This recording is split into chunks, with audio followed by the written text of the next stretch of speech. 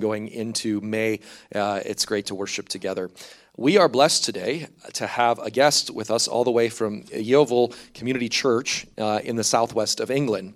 And to be clear, my normal honorarium budget does not include plane tickets from the United Kingdom, but Andre took it out of my salary this week, so it's covered. Just kidding. That was a joke. Come on. Okay, all right. You guys are... I don't know what I'm going to have to do. I don't know what I'm going to have to do with y'all. Anyway, but he was here for different Jesus Collective events across Canada and one coming up in the U.S. as well. I don't know if he's at that one, but he's in all. Okay. And so he's a pastor of church in a local community there. He's passionate about whole community transformation and living out a more hopeful Christianity. He's married to Rachel, and together they have 4 children and 2 grandchildren. Loves sport, is a big Manchester United fan, and is the author of the book Unknown, What If God Is Not Like That? He is currently writing his second book on a Jesus-centered vision of power and the call to disperse our power as well. And so when I had the opportunity to have one of the guests come here, I sort of jumped and said, yeah, absolutely, we'd love to have you come here. I said, we are a neighborhood church. We are a small, messy church. And I tried to scare him off, and yet he's like, no, I would love to speak to your community. And so would you give Adam a warm welcome as he comes to share with us this morning? Brother, we welcome you to Pilgrim. Glad you're here. Thank you. Let's see how that goes. Thank you so much. It is, it's great to be here. It's my first time in Vancouver. What a beautiful city you have. Or maybe I just got spoiled because it doesn't sound like it is as sunny as it was yesterday the whole time. So I'm not sure. Maybe you fooled me. But yeah, I split my time now. I lead a church in the southwest of England, and I'm also executive director of Jesus Collective. That's an interesting little mix. Doing this kind of international role and splitting my time, and then just on the ground delivering church in the community, which is where church is always supposed to be practiced, right? We do this together in community. I've been leading the church there for 15 years. I was one of those reluctant church leaders that kind of came into it a little bit kicking and screaming, and anything but God, anything for you, God, but not, please don't make me lead a church. And yet here I am. And I actually love it. It's a small town that we're part of. It's not the size of Vancouver. It's about 50,000 people. And it's kind of in the middle of the English countryside. If you've ever seen an English TV show called Broadchurch, that's filmed in our area. It's just very green, very beautiful, lots of little quaint villages and whatever. And then this fairly ugly town city in the middle called Yeovil. We have beautiful beaches, we have all that sort of stuff, but we have all the same issues that you would find in any city. And when we launched church, church is 100 years old, when I took on leading the church, I kind of came in with 2 principles. I was like, so we're going to work this out, but what if everyone's in? What if we don't define who's in and out? What if we don't set boundaries? What if we just say everyone's in? Everyone gets to be part of this. That's not a proclamation of who gets to heaven or not. That's not a proclamation of their theology or anything. Just what if we just go, this is for everyone. You're all in. You all get to be part of this. This is everyone's church. And then alongside that, we kind of did this thing where we said, well, yeah, but belonging's in the small. So you can come along on a Sunday, but you can be fairly anonymous on a Sunday. We would have 300, whatever, on any given Sunday. There's kind of 500 or 600 who would come on a regular basis. We have a lot of kids work. We have a lot of young people. We have every generation. So you can be fairly anonymous on a Sunday. So we go, so belongs in the small. Who are the people you're walking, sharing life with? Who are the people who are going to be there in a crisis? Who's going to know when you're not there? Who's going to laugh with you and celebrate with you and have fun with you? And who's going to grieve with you and mourn with you and share life with you and be there in those moments? So we these were our starting principles as a church. It was just everyone's in and belongs in the small. Let's see how that goes. And we also had this idea that this should be good news for everyone. I think the Christianity I grew up with was really good news for a few and really terrible news for everyone else. We just left talking about the terrible news, and we just told everyone about the terrible news. We're kind of going, I don't know, it just doesn't feel like good news. And we go, what if this is good news for everybody? How do we live that out? What if, if we're in this city, then we believe God is involved and engaged and present in this city. If God is in this city, then this should be good news for everybody. Everybody should be blessed. I kind of set myself the goal, if we were to decide one day that we're up and we're out, the church, we're going to leave our city, we're going to go, that our city would notice first, and that they would be upset by that second, that they would value us. And over the years, we've kind of built that ministry. We now run a whole range of ministries in our city. We run a family crisis support program. So we support maybe 200 families at a time. These families are referred to us by social services, by the police, by schools, by healthcare, as families who are in real crisis. Maybe their children are being removed from them, or there are lots of antisocial behaviour and the police are involved, someone's just been arrested, or maybe there's just been just layers and layers of chaos. And these families get referred to us. We support about 200 at a time for at least a year at a time. It's quite a big program, and it gets some amazing results because we do with and under, and we empower.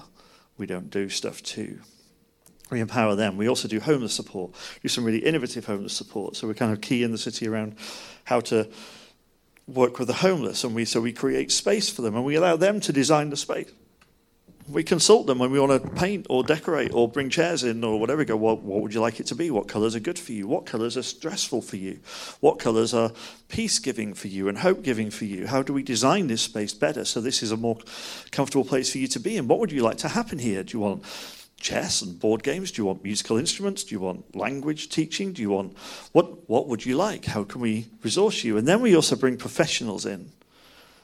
And we bring doctors in, and we bring mental health nurses and sexual health nurses, and we bring counsellors, and we bring housing specialists, and we bring education specialists, and we bring all these specialists in. We go, these people are just going to be around, and they might play chess with you, but if you want to talk to them about a health issue, we have consultation rooms over here you can use. And really innovative ways of doing support for the homeless, because they're not going to show up at an appointment next Friday. But if a doctor's there right now, and he's happy to talk now, yeah, let's have a conversation about it.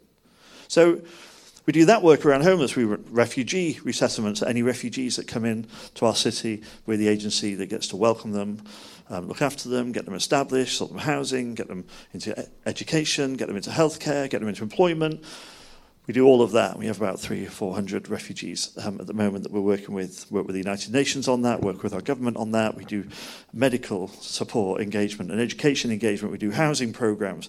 We do food bank. So we're the food bank in the area. We do debt support. We do counselling. All of these things, some of these we don't directly do, but we bring in other churches and other organisations who do some of that stuff. We do schools programs around identity and mental health, and we're in our local schools running support groups, and we do early years work, and we do support with the elderly and around loneliness and engagement, and we do mental health, and we do a whole bunch of other stuff. It's a busy place. We always say Sunday's our quietest day. Sunday we just get to chill out and worship. The rest of the week, the place is packed. And there's people in and out, hundreds and hundreds of people every day. It's a busy place. And we talked about our values were around story, that we're part of a bigger story. We're part of the story of Jesus, and the center point of that story is the cross and the resurrection. But we're part of this bigger story, so we're part of something bigger than ourselves. And we're just the latest people to carry on this story and tell and understand and imagine what this story of hope and love and reconciliation looks like in Yeovil in the 21st century. And then we'll pass it on to the next generation. We're the latest in a long line of people. We believe about being connected, and that we're disconnected in all these different ways. And if you look at Genesis, we're disconnected from God, which we all kind of were told about, but also in that story we see a disconnection from each other. We see relational disconnection. We see an inner disconnection in our soul. We feel shame, and we feel pain, and we feel brokenness within, and something's not working. There's a deep disconnection within us, and we see in that story disconnection from creation. They're told, well, now you're going to have to work the land, and it's going to hurt you, and it's going to be a struggle. There's a disconnection from creation. There's a disconnection within ourselves. There's a disconnection from each other. There's this whole narrative in Genesis about now your relationships are going to be about power. God says to the woman, well, now, man is going to be the one in charge, and you're going to desire him. This isn't God's plan B, going, well, that me in communion with man, that didn't work, so why don't I just put man in charge? That is not what is going on there. What he's saying isn't, plan B, that you have a go. He's saying now all your relationships are going to have a power dynamic about them. There is a brokenness and a disconnect that is going on in your relationships. And all of that needs restoring. And we see this disconnection. And so our pursuit is to be reconnected in all those ways.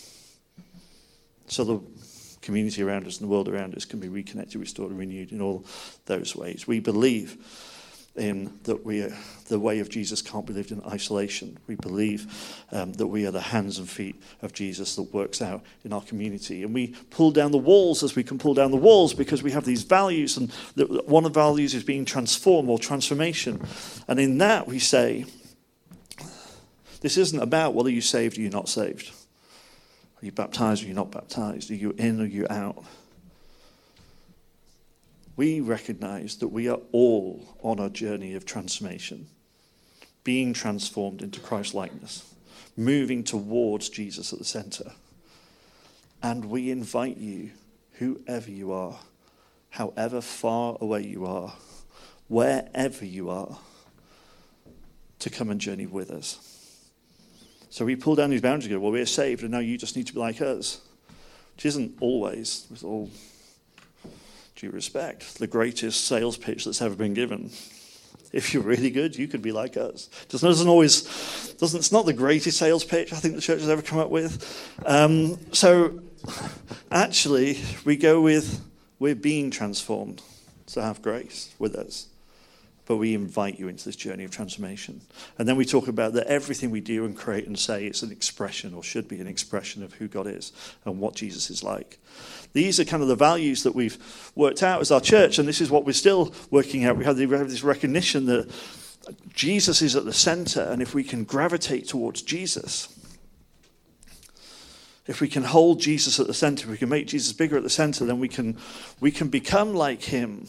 And this seems to be quite important in Scripture. So we recognize that, we want to be more inclusive, but the imagery we use around that is imagery of a solar system.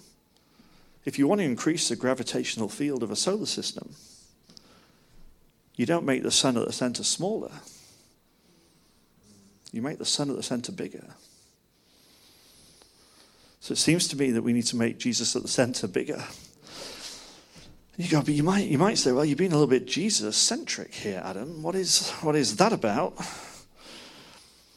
And I know you've probably already looked at this, but in Jesus Collective, we have this, our first marker is God looks like Jesus, and Scripture is properly read through him. That's quite a statement. That's quite a statement. And I want to spend a little bit of time looking at that today. There's a few verses that we kind of would hang that on, or I would kind of hang that on, that we as a church have hung that on. There's a few verses we go, this talks about that. Why is Jesus so important? Jesus is so important because Jesus is a revelation of what God looks like. You see, throughout history, throughout the Old Testament, but throughout all faiths, throughout all empires, through all civilizations, we have been grasping at ideas of what God is like. Reaching for glimpses and concepts and ideas and images. There's so much imagery and allegory. God is like a storm, and God is like a fire, and God is like a river, and God is like a father, and God is like a mother, and God is like all of these images, and it's all allegories because we're kind of reaching for ideas of what God is like. And every faith is doing the same. Every civilization is doing the same. Even the atheist is defining the God that they don't believe in. We've all got an idea of what God is like. We're grasping ideas. And then Jesus comes along. What the New Testament tells us is Jesus comes along, and Jesus is the full revelation of what God is like. In Colossians 1, the Son is the image of the invisible God, the firstborn over all creation. For in him all things were created, things in heaven and on earth, visible and invisible, thrones or powers or rulers or authorities. All things have been created through him and for him. He is before all things, and in him all things hold together.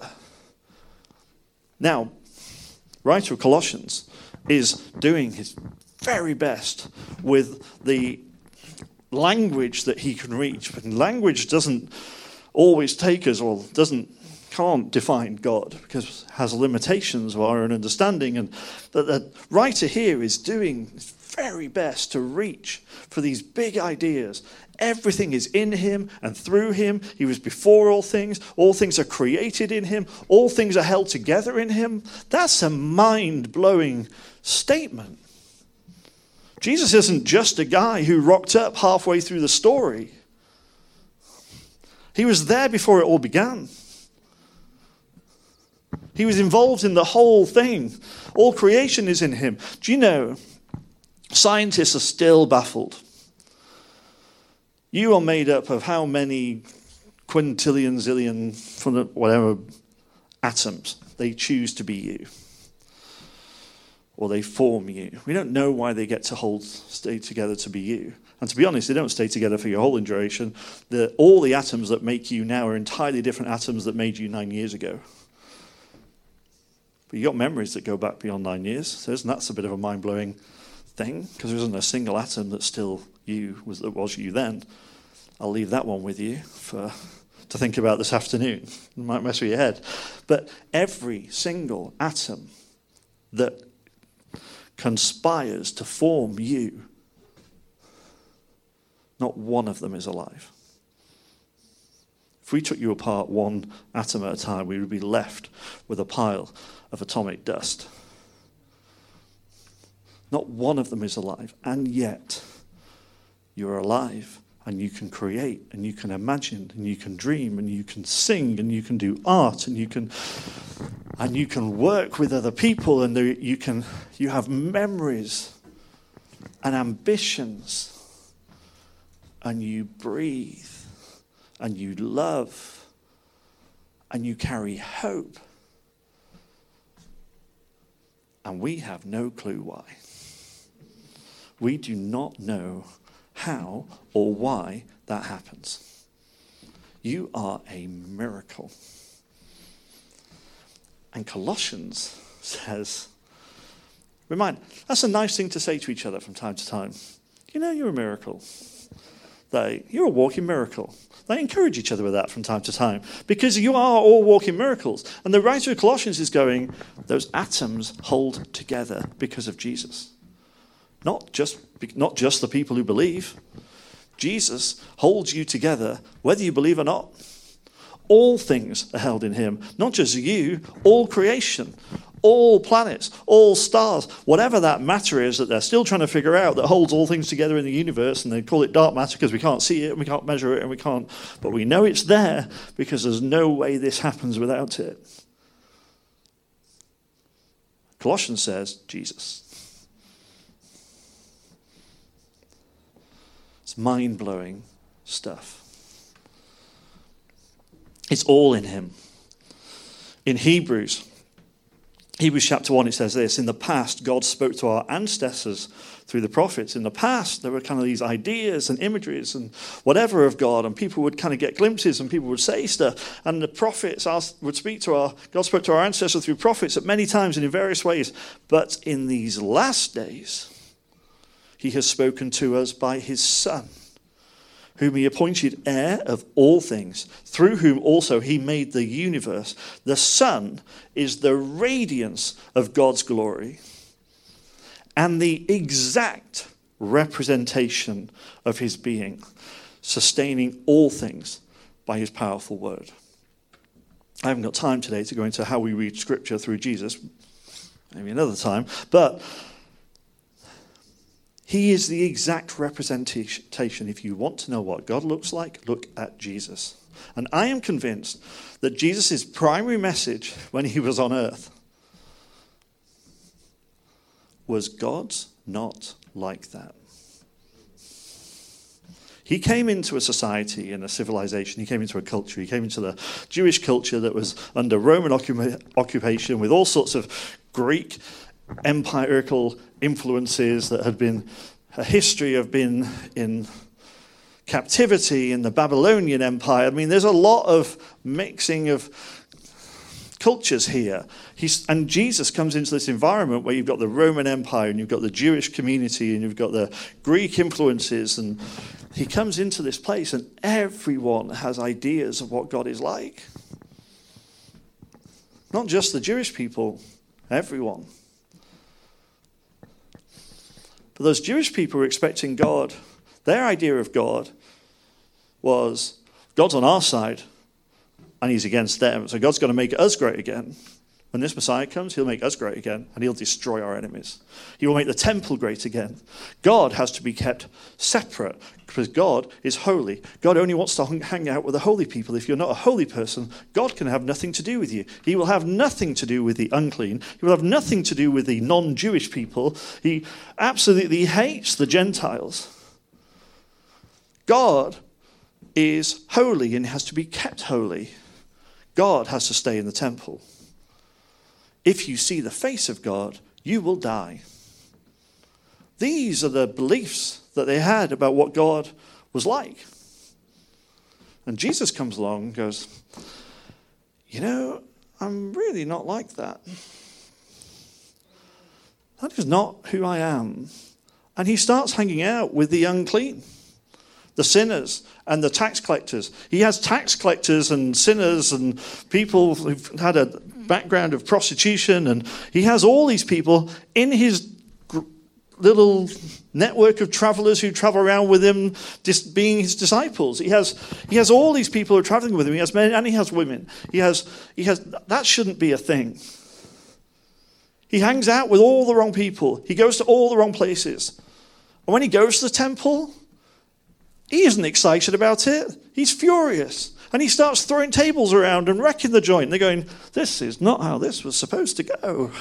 This was not what the Messiah was supposed to do. We thought he was going to be really lovely about us and really angry about them. And then he starts healing like Gentiles and the centurion's daughter. And he hangs out with a Samaritan woman at the well and promises her. And she gets to be the person who goes to announce the Messiah is here. This woman of failed marriage after failed marriage after failed marriage is the person who Jesus goes, yeah, go tell them. My ministry can start now. Let's go.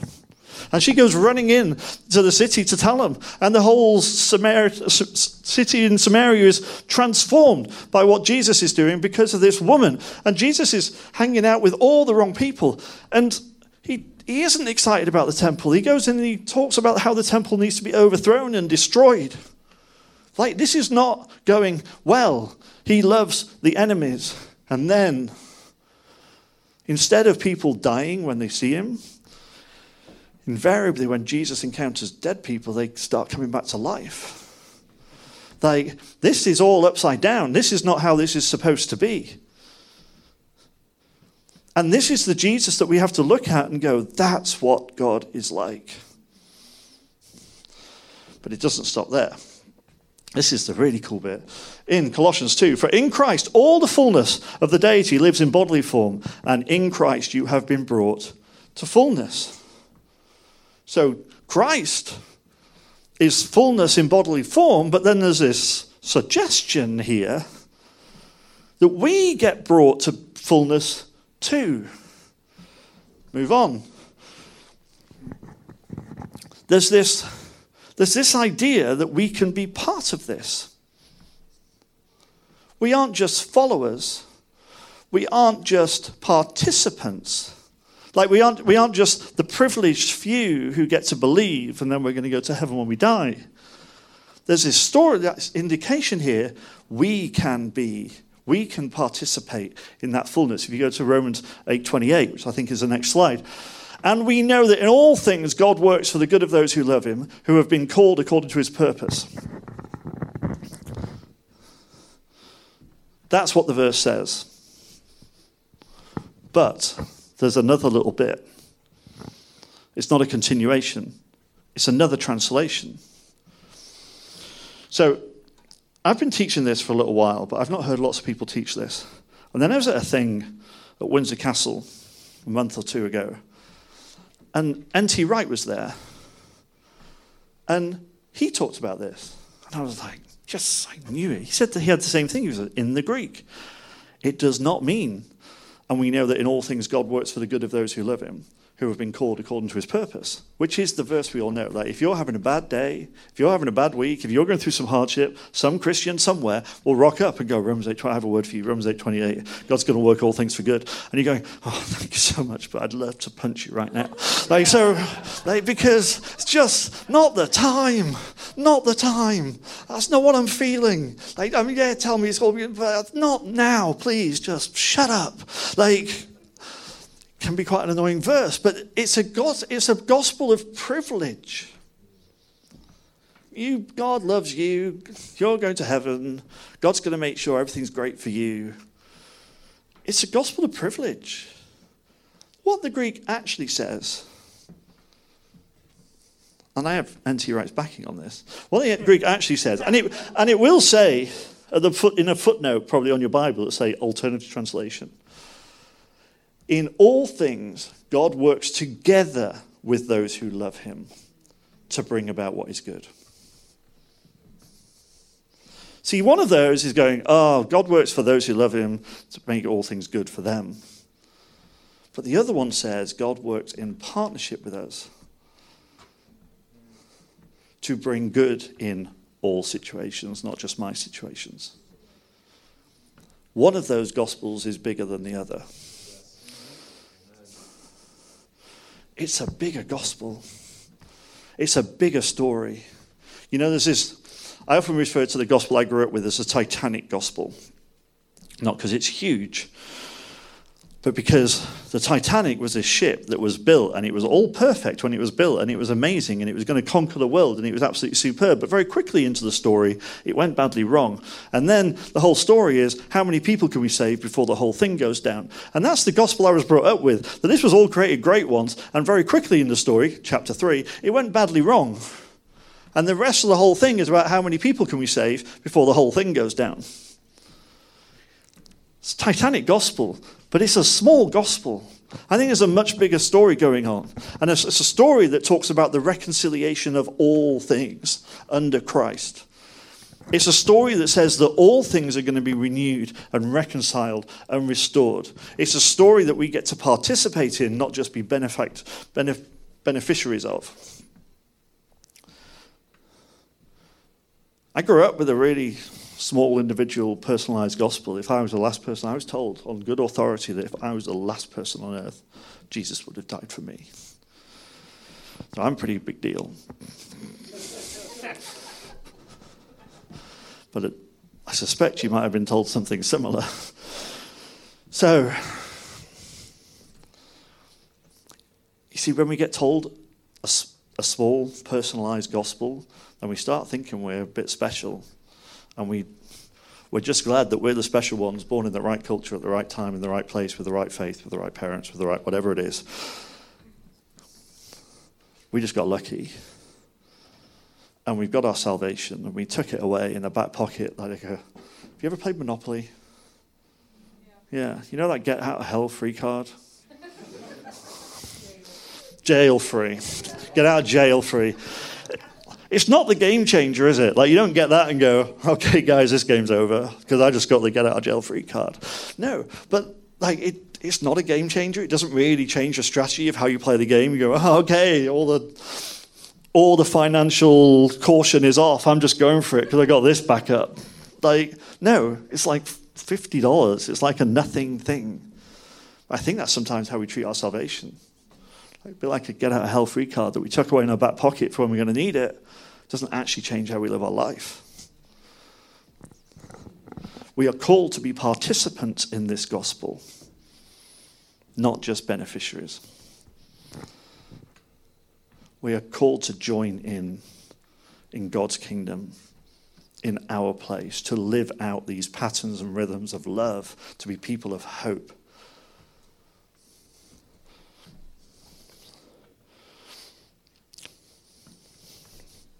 N.T. Wright says, if you want to know who God is, look at Jesus. If you want to know what it means to be human, look at Jesus. If you want to know what love is, look at Jesus. If you want to know what grief is, look at Jesus. And go on looking until you're not just a spectator, but you're actually part of the drama which has him as the central character. Be drawn into participation in the gospel, not just spectators of the gospel. You know, I get asked sometimes, because I mean, we're not a small church, but we're not enormous, and we do a lot more than the sum of our parts, a little bit like all of us, right? If we're all just these collection of atoms, and yet we can do all this dreaming and thinking, we're more than the sum of our parts. And I think as a church, we're more than the sum of our parts. We do quite a lot in our community for the size of church that we are. People go, well, how do you do that? And how do you get all the volunteers? And how do you make all this change? And I go, well, I get the volunteers by changing the story. So we live in this big story. And they go, well, so are you seeing lots of people come to faith? Are you seeing lots of people come into the church? And it's like, well, yeah, we do, but that's not why we do it, right? Because that's conditional love. If we're going to go, oh, well, go and give you food, but you need to hear a gospel message, that's conditional love. Right, the sense of the gospel is unconditional love, so that's not the way to do it. I was like, no, we do this. We don't run these programs to populate the church. We run these programs to evacuate the church.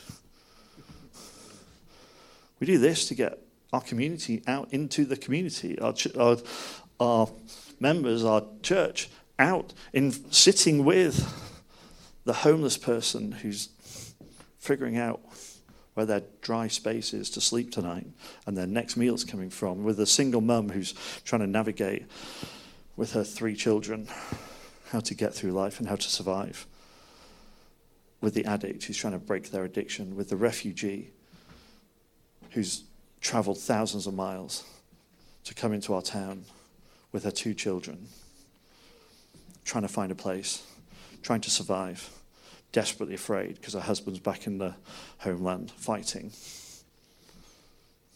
The Jesus we encounter in them is different than the sanitized Jesus we sing about on a Sunday morning. When we meet these people, when we serve these people, when we love these people, we encounter Jesus in them as much as we hope they encounter Jesus in us. We see a different Jesus. It's why we do it. 2 Corinthians 5, it says, so from now on, regard no one from a worldly point of view. We don't draw these boundaries, the in and the out, the good and the bad, whatever our boundaries are. We don't view anyone that way anymore. We once regarded Christ this way, but we don't do it any longer. Therefore, if anyone is in Christ, the new creation has come. The old is gone, the new is here. All this is from God, who reconciled us to himself through Christ and gave us the ministry of reconciliation. He did not give us the ministry of waiting to go to heaven. He gave us the ministry of reconciliation. Because we are reconciled, we are now invited to participate in the reconciliation of all things. We have the ministry of reconciliation, that God was reconciling the world to himself. The world. Not counting people's sins against them. And he has committed to us the message of reconciliation. God has given us this ministry. And he has committed it. He has entrusted us with this ministry. We are now participants in this. See, there's a power. There's a power thing here.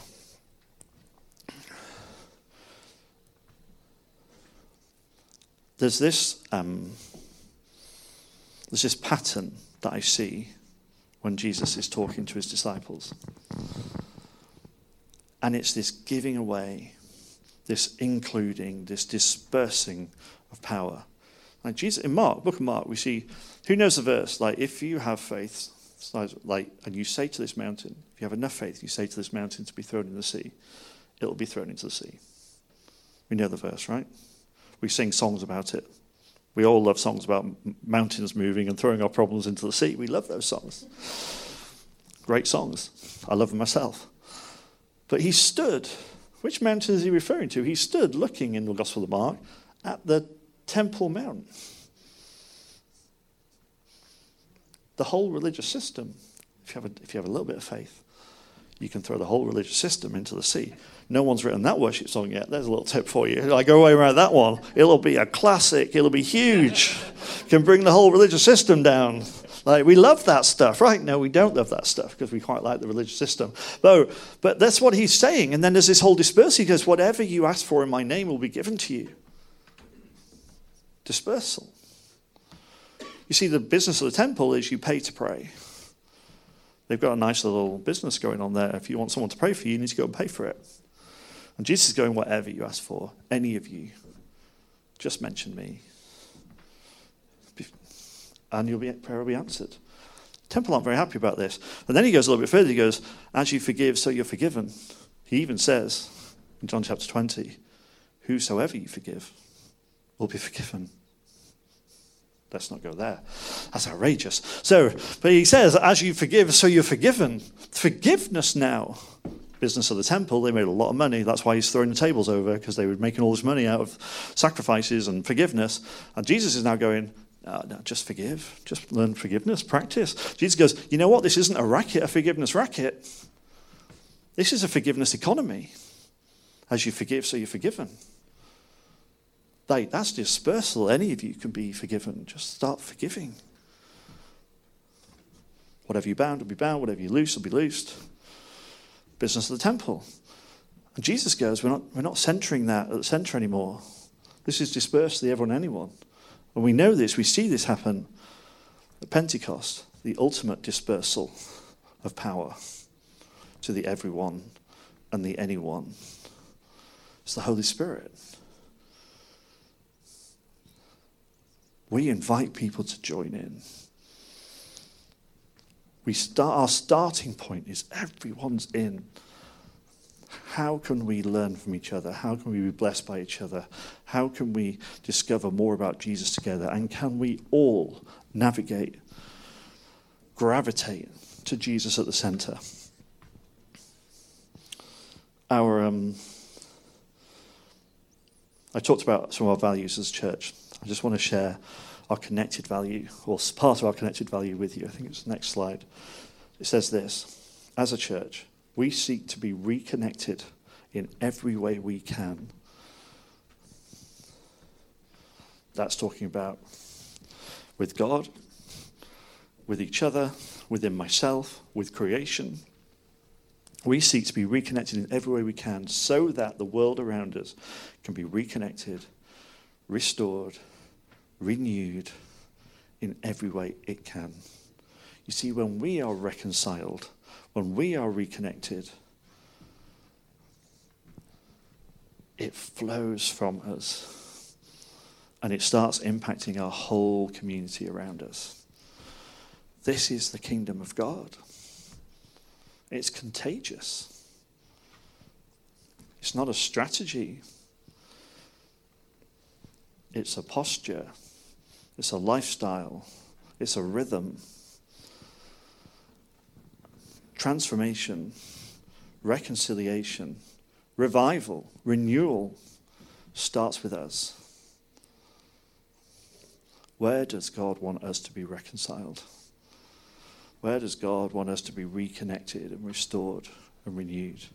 And as we are, it will flow from us into our communities, into our workplaces, into our families, into our streets. Whatever it might be, we become the conduits of God's blessing, not just the recipients. We become pipes, not cups. This is who we're called to be. This is God's kingdom. This is the Jesus-centered way. Join in. Amen. Should we pray? Can we stand and pray?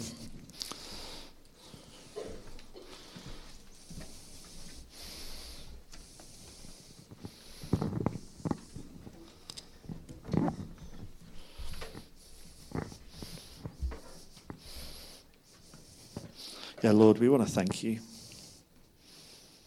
We want to thank you for Jesus. We want to thank you for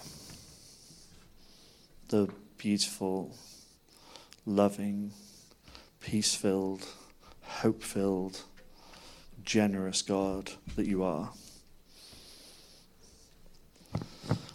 And Lord, wherever we persist in our disconnection and our division, in our prejudices, in our resentments, in our fear, in our judgment, we want to repent of that. And we want to invite your Spirit to do a work of reconciliation in us. We want to invite your Spirit to do the work of reconnecting and restoring and renewing in us. Us as individuals, us as a church, so that our families around us, our neighbors around us, our colleagues around us, our community around us can be reconnected and restored and renewed in every way possible. We want to be participants and agents in your kingdom. We want to be people who live Jesus-centered lives, lives that gravitate towards you. So we invite your Spirit to do that work. Amen.